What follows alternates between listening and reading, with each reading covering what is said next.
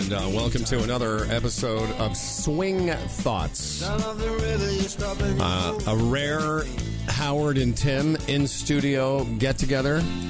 Always great to share a space with you. It is space, yes. It's. Yeah. I can touch you. Yes, exactly. I feel like we make space for one another. Yep. And we share space. That's right. And sometimes when we touch, the honesty is... It's too much. That's right. You know, you started this. We had Dan Hill on the show. This is only a couple of years ago. Had Dan Hill on the show, and I guess that day there was like 7 or 8 of, all the production people were in the studio that day. And at the end of the interview, we asked him if it would be okay if we all sang. And so he did a Sometimes When We Touch sing-along. I promise you, if you've never listened to the Humble and Fred show, go back and find that episode. It's pretty funny. Tim O'Connor's the mental performance coach for the Glen Abbey Academy. He's also got his own business. He's a coach, an executive coach. He's a speaker, a professional, and I do all that? He does a lot of stuff. Wow. Myself, Google me. It's great to be here. By the way, as we mentioned on last week's show, we're happy to have TaylorMade back. And we're grateful for their support along with Adidas. And, I probably should have run this by you. But I thought, because we both have such great relationships with the folks at Club Link. Yeah.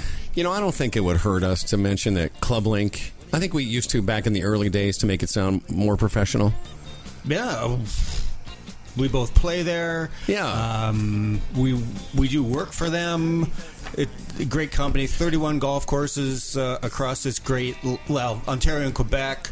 So you're in agreement, basically. Yeah. You're good with that. I'm on board with that. You know what I want you to do? Just unhinge that and pull it up so that it's straight. There we go. So anyway, I was talking to our Club Link people the other day, and I said, we have this big announcement coming. We're going to be able to be heard not just on the internet, but there's a terrestrial radio partner. And I said, when that starts, I think Tim and I would be cool to mention Club Link. And they were more than happy to accept free advertising. What, you're going to mention us on radio on your podcast? Nah, we don't want to. Yeah, we don't do that. Nah.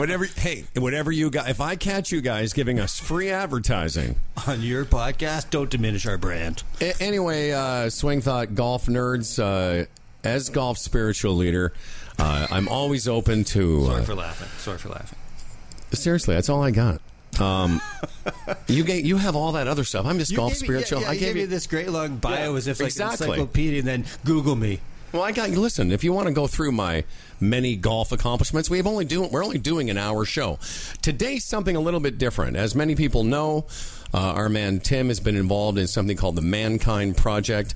Very interesting work over the course of many years.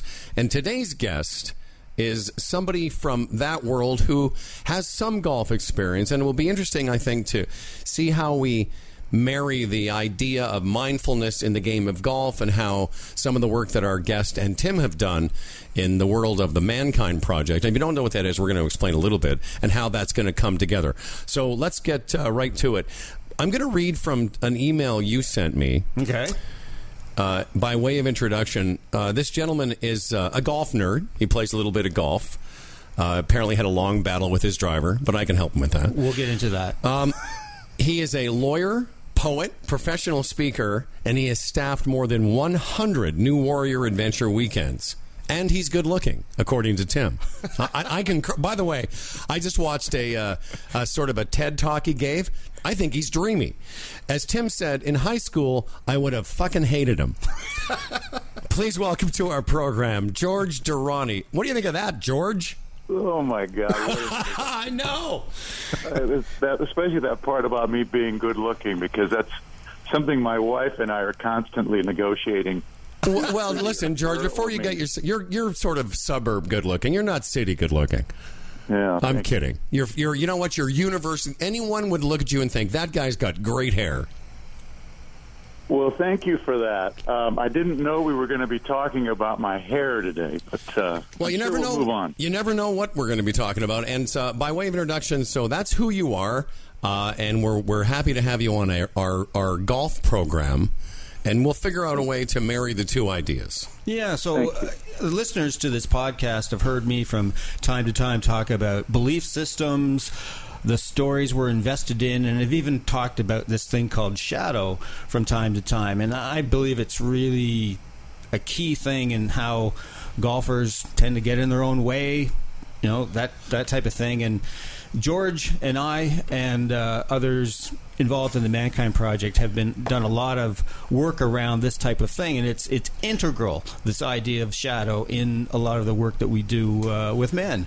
And so I thought it would be George and I have talked about getting together on this show for a while to talk about this and connections with golf, because full disclosure, when I first got involved in the Mankind Project, I didn't talk about golf. I thought I was kind of like, Mr. Elite. Wasn't something that a lot of the men and then George and I had a chat one day at one of the trainings and went, oh my gosh, you're a golf nerd? I'm a golf nerd. I can talk about golf with somebody. And so George and I have made this connection around golf. And George, I understand that as we alluded to earlier, you're an avid player, and it's good to know you've recently made peace with your driver. How's that been going? Well, I've been playing golf for about 30 years. Let me give you a little background of my golf history. I was basically self-taught, and then about 15 years into playing about once a week, I realized I needed some help, and I got 6 lessons, and so I kind of went back to the basics. And then I played another, about 10 years off and on. I was a casual golfer. I'd play 1 or 2 times a week. Didn't keep a handicap. I was doing it more for fun than anything else. And then about 5 years ago, I got more serious about the game. I started practicing more. I began playing with a group of men who were really pretty competitive, and I played pretty well. Started keeping a handicap, and then I went through a couple of cycles where the breakdown in my game would happen with the driver on the tee. And it would just come out of nowhere. All of a sudden, I couldn't hit a driver. I mean, like, at all. You've heard about the putting yips. Well, I would get these driving yips. Oh, yeah. And the first time it happened about 3 years ago, I was able to figure it out and get back to it, and it was okay. But the more recent time, which was at the end of last summer, in August and then September of last year, I went into a complete driving breakdown. And I could not fix it. It was one of those really, if you're a golfer, and I know you guys are, but when you get to that place where you're in full and utter and complete despair, been there. That's where I was. I was thinking about giving up the game. I was really mad at myself for spending all these years and all this money playing this stupid game.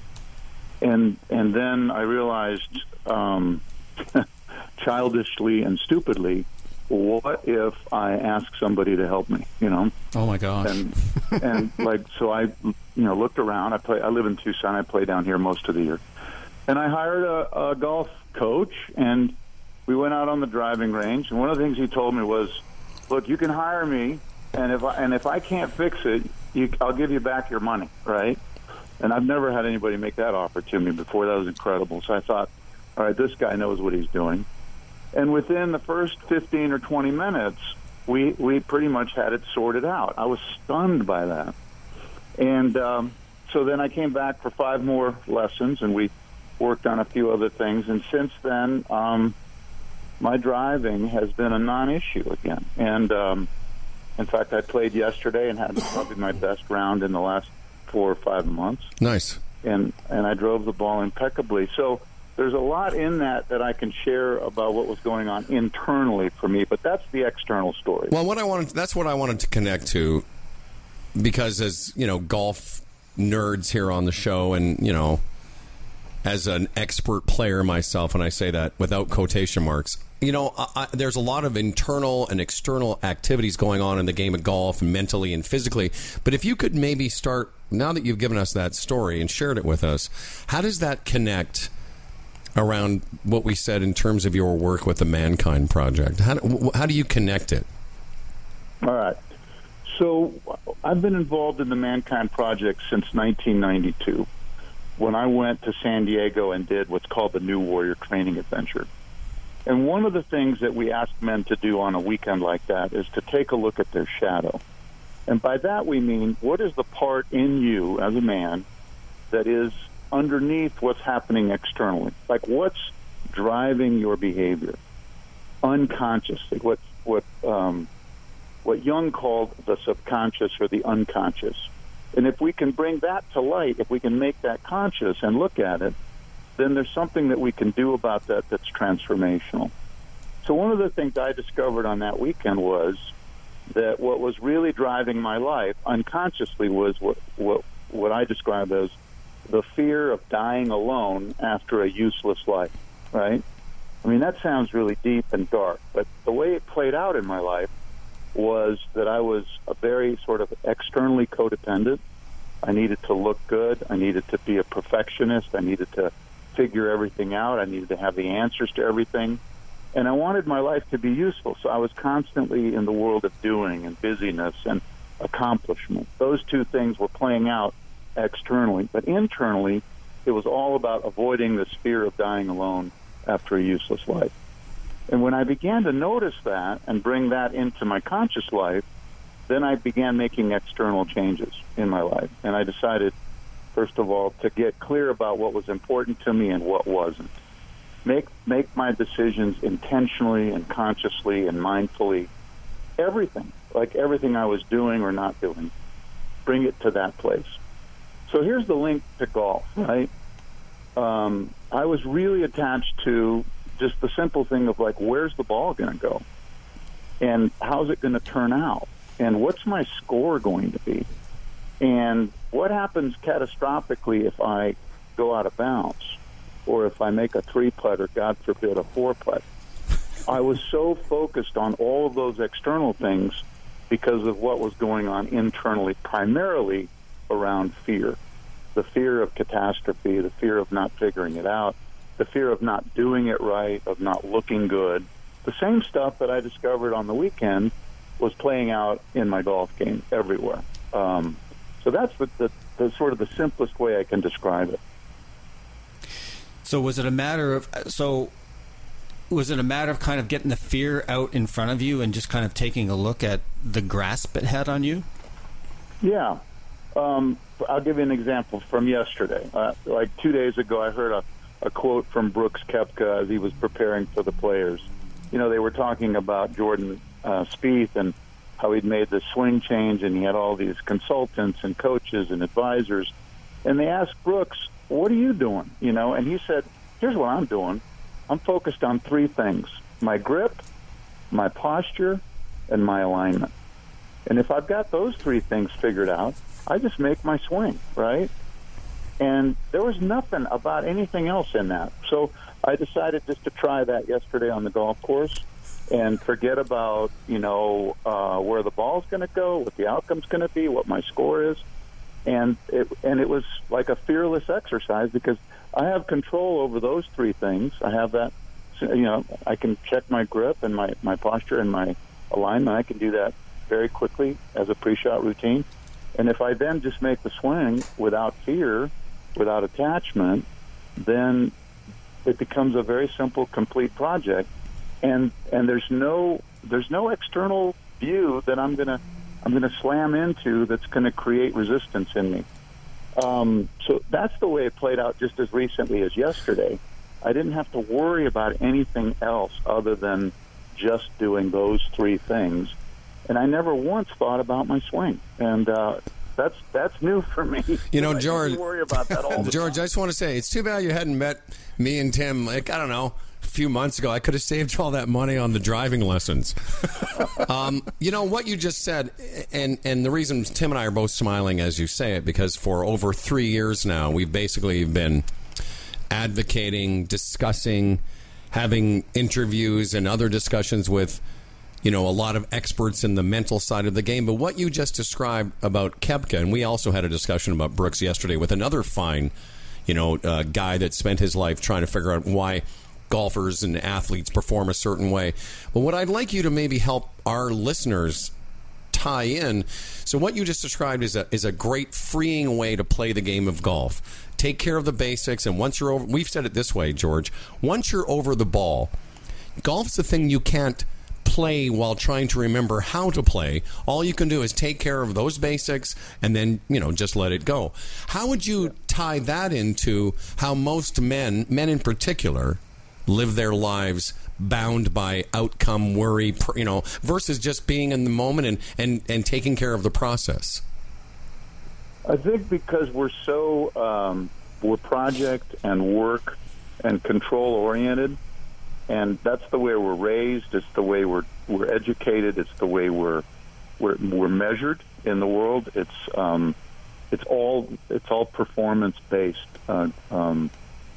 standards, right? So results are everything, and if results are everything, then we're attached to results in a golf game. And it's as simple as attached to the result for one particular shot. Forget about the score, So if I'm attached to a result on a particular shot, I'm not in the moment of making the swing. I'm already in an outcome that hasn't even occurred yet. Mm-hmm. And that's the way most men live their lives. They are outcome-driven, performance-driven, externally driven. And what I'm beginning to see again is that golf is an inside game. It's not an outside game. And the game is between my ears. It's not on the golf course. That happens to just be the playground I'm in. I jokingly say it's my meditative spiritual practice. Why do I play golf? Because it's the hardest thing I do that measures my spiritual condition, not my golf game. So I think that's beautiful, by the way. Yeah. In golf, we say that golf doesn't build character; golf reveals character. But as you say, it's a real barometer. Again, I'm going to say this especially for men because of the way we work the world. But golf can really show you not only about yourself, but George. I've been doing this a long time, and I can tell everything I need to know about you in the first couple of practice swings, but surely by the time we leave 18, I would know more about you than if we'd spent, an entire vacation together. Yeah. So, George, I think it discloses how attached I am to my suffering, for example, how responsible I am for that. It reveals, how quickly I can recover from things, how reactive I am. When I'm negotiating with the physics of golf, I'm in a lose-lose. Anybody who's negotiating with the golf ball, negotiating with what happens at the moment of impact or the result of the moment of impact, is suffering. And so the whole idea about accepting what is, it comes into play instantly on a golf course because you get reality feedback. Right out of the chute. You get it on the first tee, mm-hmm. the first swing, and the first result. And if I'm negotiating with that, I'm already in trouble off the first tee. So, George, how does this propensity to be focused on result and outcome, what is at play there then with the idea of the shadow? You talked earlier, it's about the part that's maybe the belief, the message that we have about ourselves that's in our unconscious. How does that come up and play with us and affect us if we're results oriented, whether it's in our relationship, in our workplace, or on the golf course? Well, I think it's about fear and it's about safety. One of the things everybody wants at a really deep level is they want to know that they're safe, and that they have some sense of control over their own safety. And it pushes up against that because, as we know from reality, there's no such thing as external safety. I mean, the world right now is less safe than it's ever been, even though men still hold more power than women. And white men in particularly hold more power than just about anybody else in this culture. Inside, that little boy who's still inside the grown man lacks the firm belief in his own safety. And so we're scrambling for safety, we're looking for safety, we're looking for comfort, we're looking for anything that can reduce our anxiety.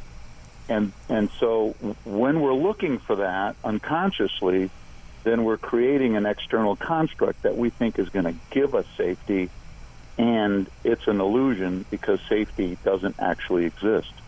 I mean, at the deepest, sort of darkest place, we know that we're all going to head for the dirt nap, right? So ultimately, there is no safety on the physical plane because we're going to go. We're leaving. We don't know when, and we don't know the circumstances of that, but that's really what's playing out there, is the plain fact of the matter that we're going to die. And it may sound graphic to try to weave that into a golf game, but that's in play there somewhere for just about everybody. So I want safety on the golf course, too. I want my ball inbounds. I want it on the fairway. I want a good lie. I want to be able to see the pin. I want to be in the right position. I want to make the next great swing. I want it to land on the green. And I want to have an easy two-putt birdie or an easy two-putt par and then move on. That's what we all want.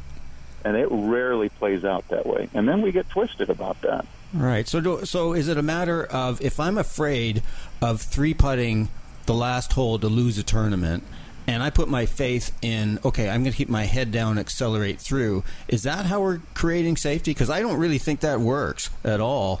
Because I really think that in that moment, it's the belief system, it's the shadow, it's that little boy fear that comes up and rules the day. Yeah, that's how it plays out for most men. Yeah, there is no safety. And then the question is, am I willing to risk making a complete swing and doing exactly what I need to do in that moment anyway?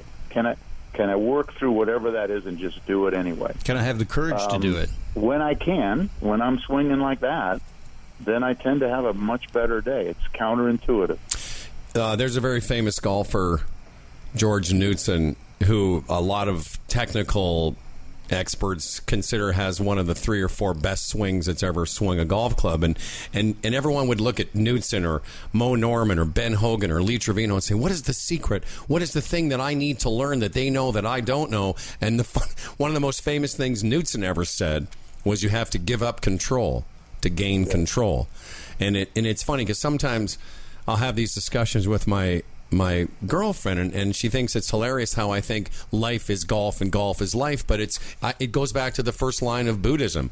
Life is a struggle. The problem with most of us who play golf and a lot of men who live in this world is we want everything to go so routinely, but in actual fact, life doesn't go routinely, whether it's in your personal life or on the golf course. And the sooner, this is just my opinion, the sooner we understand that it's supposed to be a struggle, that's part of the fun of the game, is the uneven lie and the recovery shot from behind a tree and getting up and down to save a par or bogey. That's the game. But for some reason, we just want our days to go so perfectly. And as soon as traffic is backed up, we lose our shit. Yeah.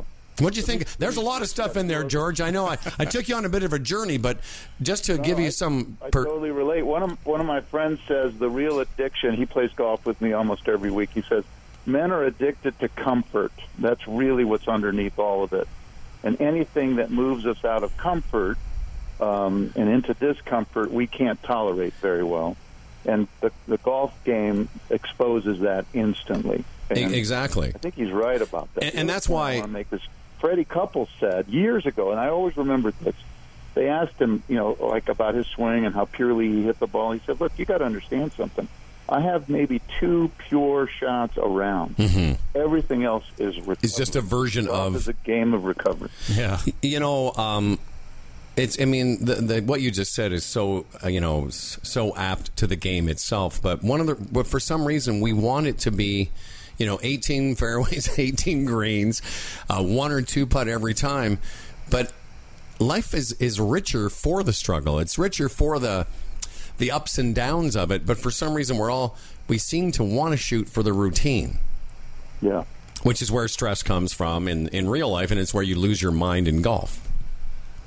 Yeah, I don't ever want to lose my mind again on the golf course. I don't want to return to that place of despair. So back to one other shadow piece for me is that I've been a lone ranger most of my life. I've been practicing law for 36 years. 21 of those years I've done that on my own. Even though I've been connected to the Mankind Project and have been heavily involved in leading these weekends, I always had a hard time working with the team and being part of a leader team. So for me to ask for help when I'm in breakdown, when I'm in despair, to raise my hand and say, hey, I can't do this. I need somebody else to come here and look at this and show me what I'm missing here.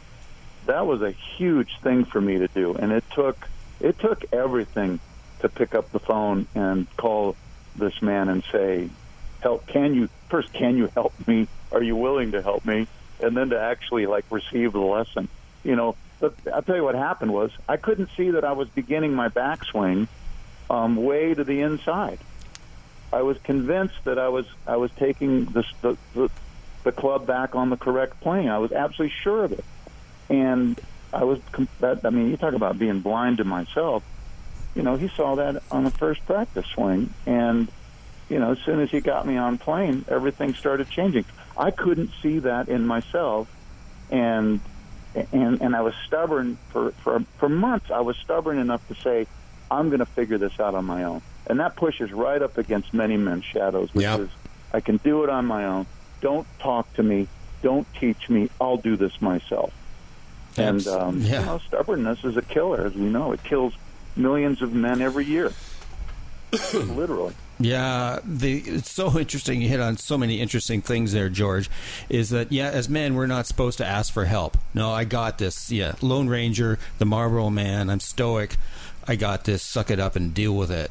And that actually, that's the little boy way to deal with things, because actually we're afraid of it. But to connect to shadow, whether it be in our personal lives and the things that we're going, or in our golf swings, one of the reasons I think we fear asking for support or disclosing what's going on is that what's going on for us is in shadow and in our blind spots. So what you were doing in your golf swing was in your blind spot. You didn't even see it.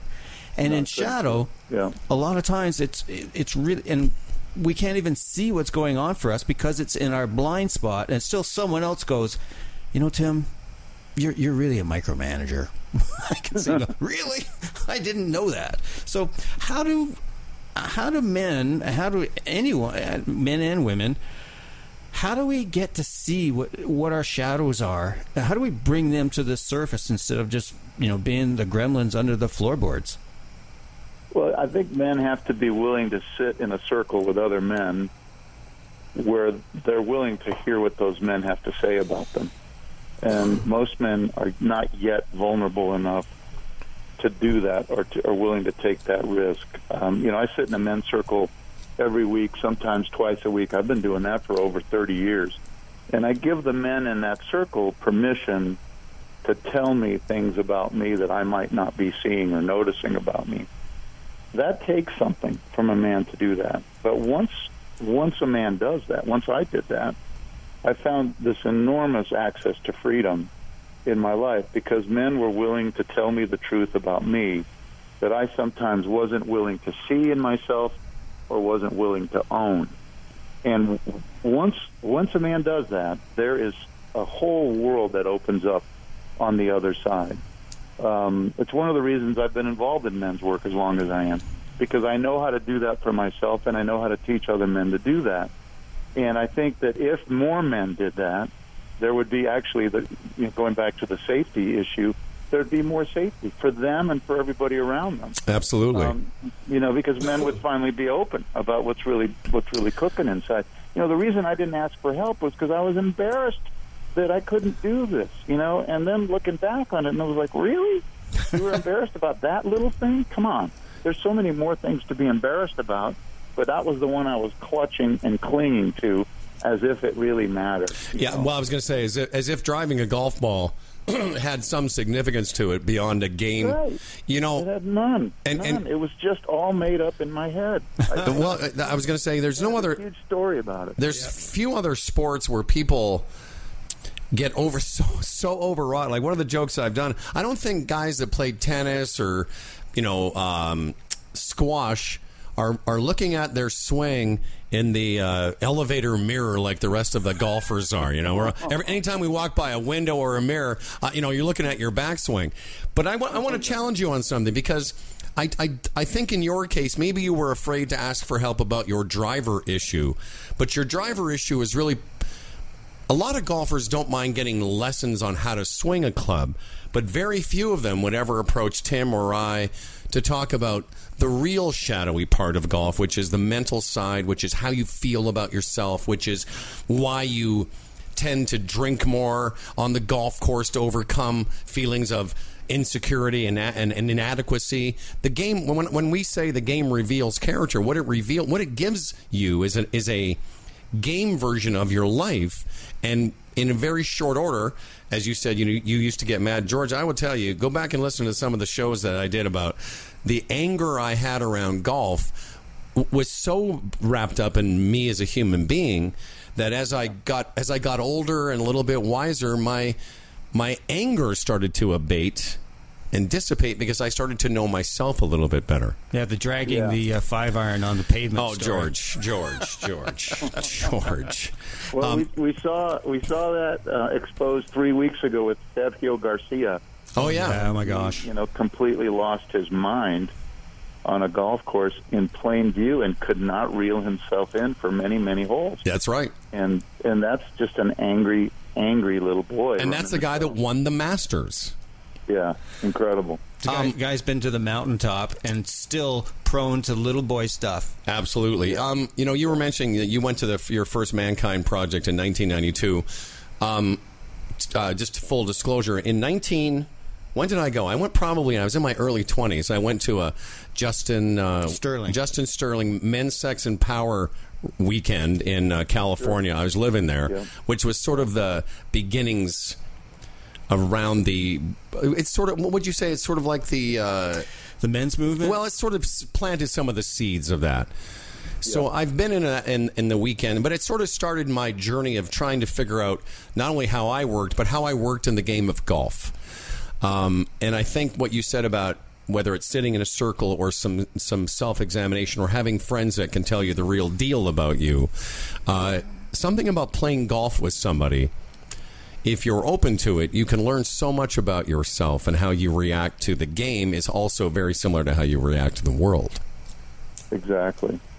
Yeah, for me, the journey started, I got sober back in 1988, and I thought, well, if I just stop drinking, then that'll solve everything. And it didn't. All it did was open up everything that was still unfinished, that needed my attention. It brought me into consciousness because the alcohol had been, repressing everything. And when I began then looking at what else was coming up, I realized I had a ton more inner work to do. So then, then I discovered men's circles in '89. Then I ran a men's circle for a couple of years, not knowing what I was doing. And then I finally went to that weekend, and that's when I had the big aha awakening, which was, wow, you actually can wake up to these things, and you can then, take them on and transform them. That happened in '92. And then every time, I just was on a weekend, last weekend up in Prescott, I'm now leader emeritus. I don't actually lead the weekends. I get to show up and do nothing. It's really nice. And look cool doing it. And look good. But it's still... But there's still something that always happens internally for me there, because as you all know, the work's never done. Awakening is a process, and then after awakening, you got to get off the mat and actually go live your life. So it requires us to do things in the world differently than we would have done them before. So that's what always comes out of that for me. And that's why what you described as the circle is so important, because that allows us to integrate. Because otherwise, I put it this way, I can read a self-help book on Friday and Sunday night, feel that my life has changed, but Wednesday I'm right back into regular once the stress comes. But I need support. I need integration. I need people who are going to be able to tell me to my face what's going on. But the thing that's so interesting to me, George, is the resistance that people put up. They can talk about, maybe they've got an issue with their golf game. Well, no, they're not going to go talk to a mental performance coach because they might appear weak. Mm-hmm. Oh my gosh, don't. Or men they'll talk to me about this new warrior training weekend and that type of thing, and we'll go down the road with a bit talking about it. And I go, so we've got this weekend coming up in June, near London. You think you might want to go in? I think I'm good. And I just look in their eyes and went, wow. Yeah. Basically, they're afraid there's resistance. Spending $60 to $100 a week playing golf, and they won't invest $600 for a transformational weekend that will impact their lives forever. That's the other story. It's too expensive. I don't have the money. I need to work. Really? It's incredible how much money I spend on leisure and on pleasure and on being comfortable, and I'm not willing to spend the money to be uncomfortable, because it might push a few buttons that might require me then to change the way I'm looking at things and changing the way I'm living my life. It's amazing how we set our lives up that way. Yeah, but but what I find is that, I did the New Warrior Training Weekend in 2003, and yeah, it was one of the most important things I ever did in my life. But following that, I always had fear around doing more work, more doing shadow work, and taking a look at my belief systems. But here's the point I'm getting to.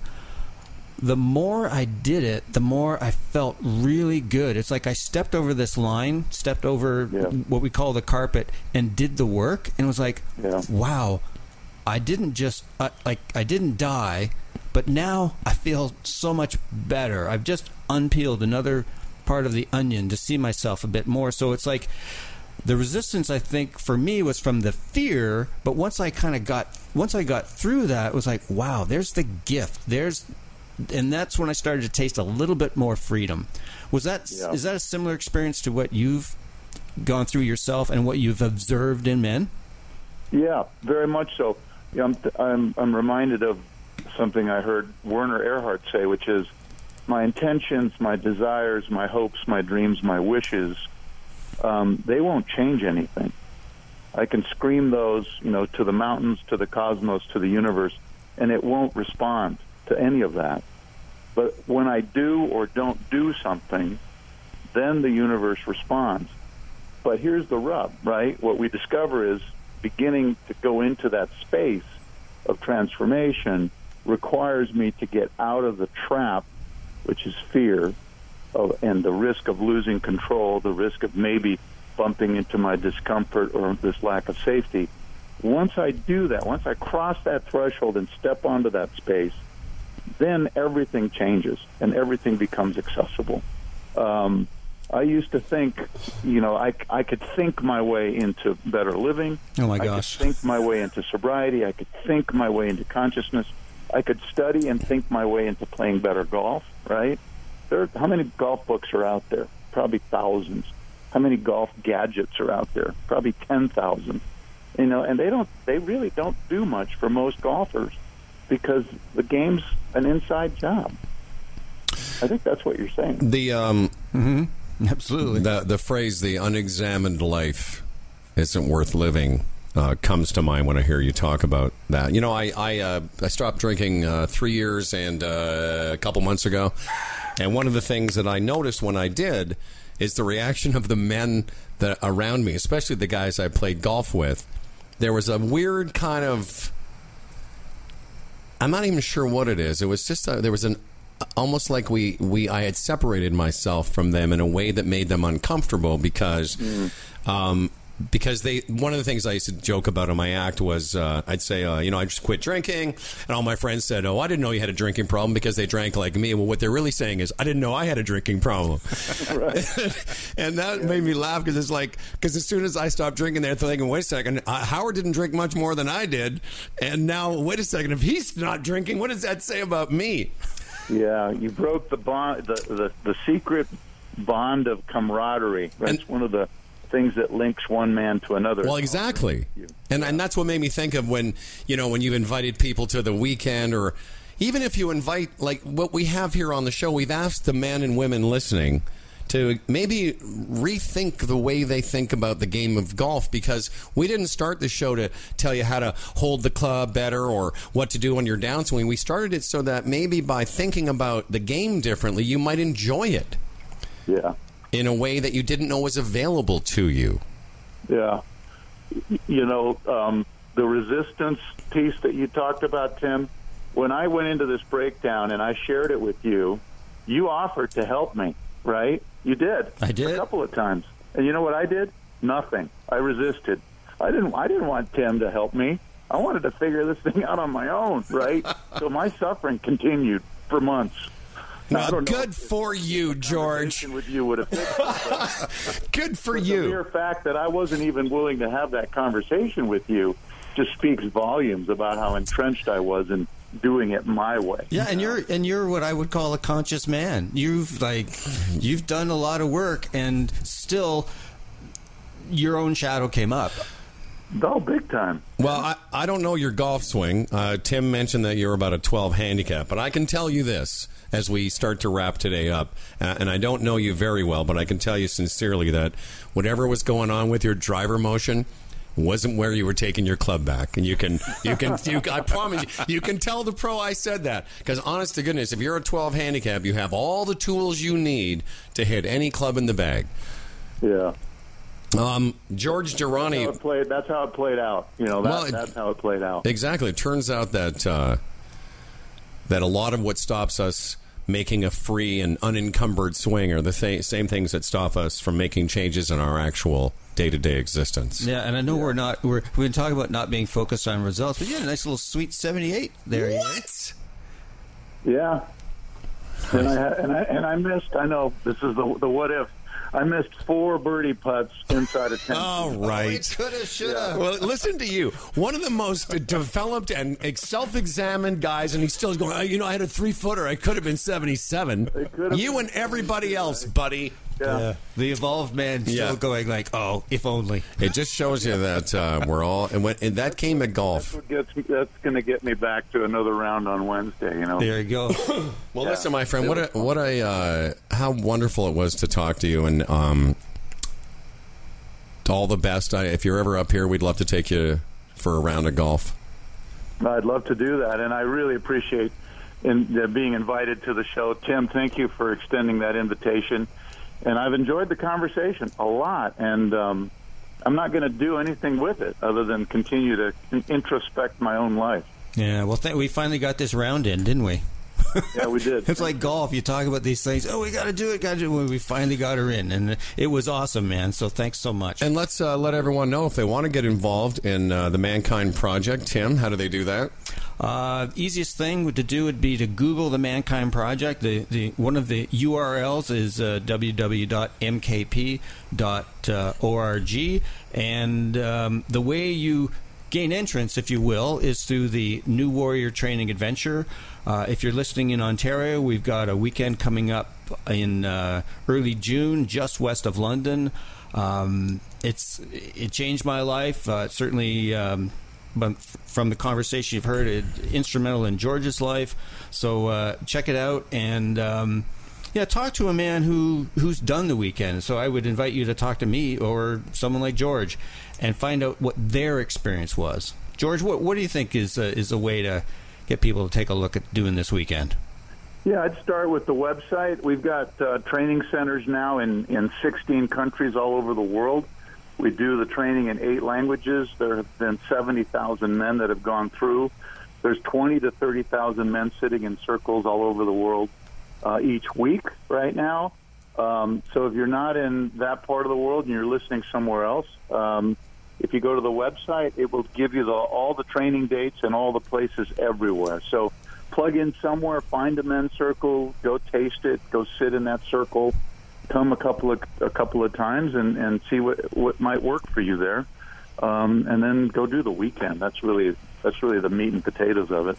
Absolutely. Hey, George, what a pleasure talking to you. George Durrani, all the best, and good luck in your golf journey. Thank you, man. I've enjoyed it very much. Have a great day. All right, sir. There you go. That's George. What a good guy.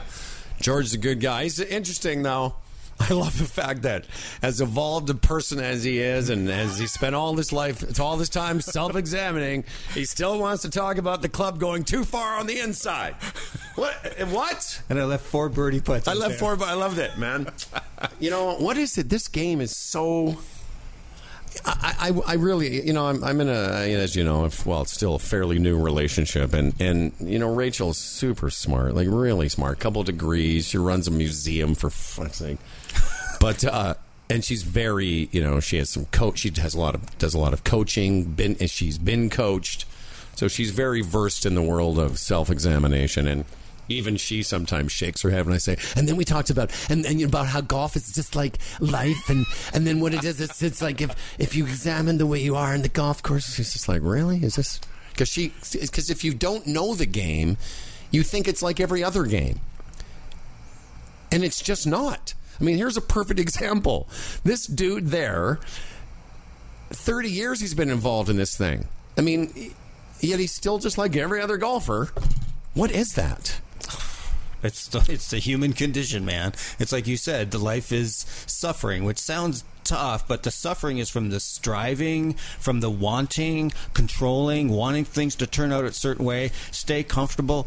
Sorry, folks, that's not the way it works. That's right. And just knowing that that's going to come our way, to me, makes it a little bit easier. When we were talking to Dr. Ed on the last show, and we were talking about transfer training and how come people can't go from the practice tee to the first tee, whatever. It's kind of like what I was sort of getting at with George there in terms of people's stress in a day. You know, like I used to be very angry in traffic. I'm not angry in traffic anymore. Just I've given it up. But because we wake up every day thinking today is going to be special. Today's perfect. Today's going to be perfect. And as soon as, just like in golf, as soon as it's not, we lose our shit. You know, I just want 2 shots, 2 thoughts. Yeah, exactly. From a complete meltdown. Yeah, we're 2 swings away from losing our minds. And I want to bring up something just as we end the Today Show. We're taping this on Saturday, March 16th. So by the time you hear it, the Players' Championship will have already been over and blah, blah, blah. But what I want to say about Tiger, and I know everyone knows I love Tiger, but the more I examine how he plays and what he talks about, is he talks a lot about seeing the game in pictures and imagining shots, et cetera, et cetera. But that triple or quadruple bogey he made yesterday tells you everything about, and I watched it a couple times because I wanted to see what his demeanor was while he was making the quad and after he made the quad. And, you know, to me, that's why he and Nicklaus and Hogan were the best players. Not because of the secret or their swing. It was the way they dealt with adversity. And I think that's the takeaway, certainly for me. Because he basically blew his tournament chances. Yeah, exactly. Done, basically. Done. Yet he still hung in there. He finished 3 under. If he had not quadded that hole and made a par, he would have been 7 under. He was within 2 shots of the lead. Exactly. But the way he handled it is the lesson for all of us, I think, anyway. Well, he didn't immolate his self-identity. He didn't need to have some demonstration to the crowd. And unlike Sergio Garcia, he wasn't just this, 2 swings away from meltdown, because he just has his life kind of in spiritual order. And I use that word intentionally because I just thought in every show we do, there's a couple phrases that stick out for me, and the one today that was so cool when George said, "Golf measures my spiritual condition." Holy crap! Yeah. That's insight, because it's not just your score, your ability to swing, but it measures how you feel about yourself, what's going on between your ears, and a lot of it is that what's the story that you've got going all the time. That let's say you've 2-3 putts in a row, and you're sitting there staring a hole through your shoes. I've worked on this putting. Mm-hmm. I put it on all the time. I took a lesson. I suck. I always will suck. My dad was right. The phys ed coach was right. Why do I do this? I'm going to quit. Even George, the evolved man, said, he was in the depths of his driver, dysfunction. I'm gonna quit this game. I'm gonna quit this game. Wow, and that really is, measures my spiritual condition. Wow. Well, and that's just a great way, maybe a more modern way than saying that golf, reveals character and measuring your spiritual condition. I've played. A lot of tournament golf, as you know, and I've played some tournament golf. I haven't really talked about this incident that I'm about to say, but I noticed in a tournament I played within the last 24 months, I noticed that somebody I was playing with cheated. Ooh. And And I kind of let it go, and it was one of those things where I didn't know 100%, so I couldn't say, but I know in my body, I knew that it was something went awry, and I didn't do anything because I didn't want it to upset the ecosystem of the round and whatever. But that idea of that, so I have taken measure of that person's spiritual condition, and it's in keeping with what they're like as a person. It's like there's a lot of turmoil in there, a lot of self-doubt, and a lot of shadows, and making no judgment, and we all have those, but that idea of cheating in golf is a measure of where you are in your world. Like, what is it about you that you need that a 5 is better than a 6, and all that stuff. And that particular thing made me think of that. Like, oh, yeah, that's his spiritual condition. Yeah, and how am I going to be judged? And how do I see myself in the world? How do I stack up? All that stuff. And, yeah, we're talking, this is the morning of the third round of the Players' Championship. And we were talking about Rory McIlroy. And so Rory McIlroy, to me, his spiritual condition, if you will, pretty darn good. Yeah, it's just fine. Because stuff happens to that guy and he just rolls on. Yeah. And to me, the best players, you look at any sport or anyone who's done really well in the world without, say, making a bribe to a soccer coach at Yale or something. Yeah. But those people generally, in whether they make $1 million or minimum wage, if you're just cool with yourself and in a good spiritual condition, that to me is a recipe for a pretty happy life, no matter what you do. You know, last Saturday night, I was on stage at Yuck Yucks in Niagara Falls, and very early on, like I was the host, but when you're hosting at an away club, we'll call it, like in the city, it's different. You come out and do 10 minutes, and then you start introducing acts. But on the road, you do 20 minutes, so you have to do material. So very early on in the show, I said something, and somebody else said something, like, not a heckle, but they sort of tagged my joke, and it was funnier than my joke, and everybody laughed. And there was a moment there, like in a split second, where you can feel like, should I be embarrassed, humiliated, whatever? But I actually laughed out loud, and I said, that's funnier than what I thought of, and I went to my book, and I started to pretend to write it down. And just that idea, the audience loved it because they could see that I was cool with somebody else also being funny. Because as a younger man, I may not have reacted that way. I might have gone after that person. I so relate. I would have been like, and I've seen comics do this, where you get angry at the audience because it wasn't a heckle, it wasn't a shot at me, and even if it was funny. And because, not my initial reaction, but all those reactions happened so fast, but in the blink of an eye, I made the decision to honor it and be okay with it because it was funny. Yeah. And it's okay if you're funny as well. Well, we're all into this together. Exactly. For gosh sakes. I mean, on Thursday night, I was in my men's circle, and a guy was trying to work through stuff, and I was just, I couldn't budge him. He was just caught in his head. And another man said, let's do this. So he gets the guy up, and then the man starts to make a shift, and I'm going like, wow, I've been here for 10 minutes trying to do this, doing nothing, and you've been up there for 1 minute and you got it done. I guess you're better. I went right into my story. You're better at this. I'm not looking as good. And I went, screw this.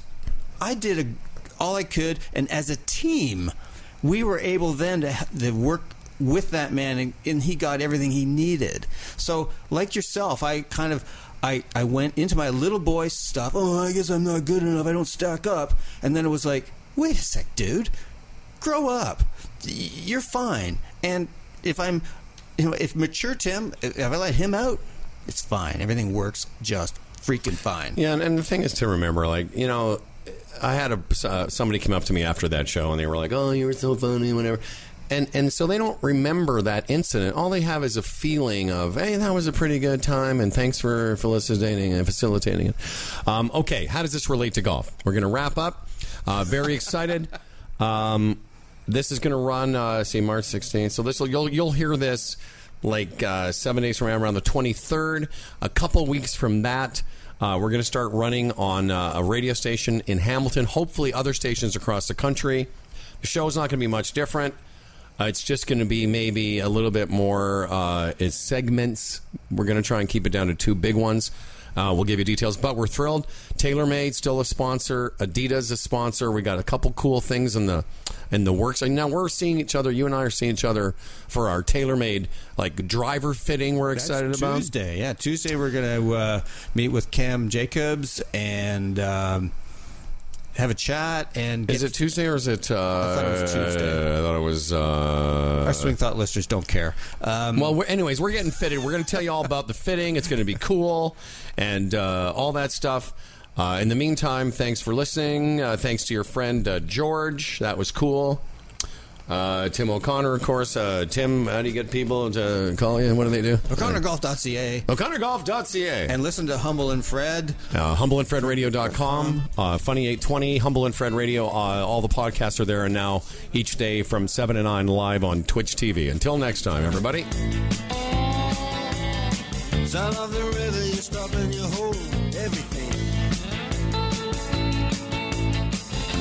A band is blowing Dixie, double fall time. You feel alright when you hear the music ring.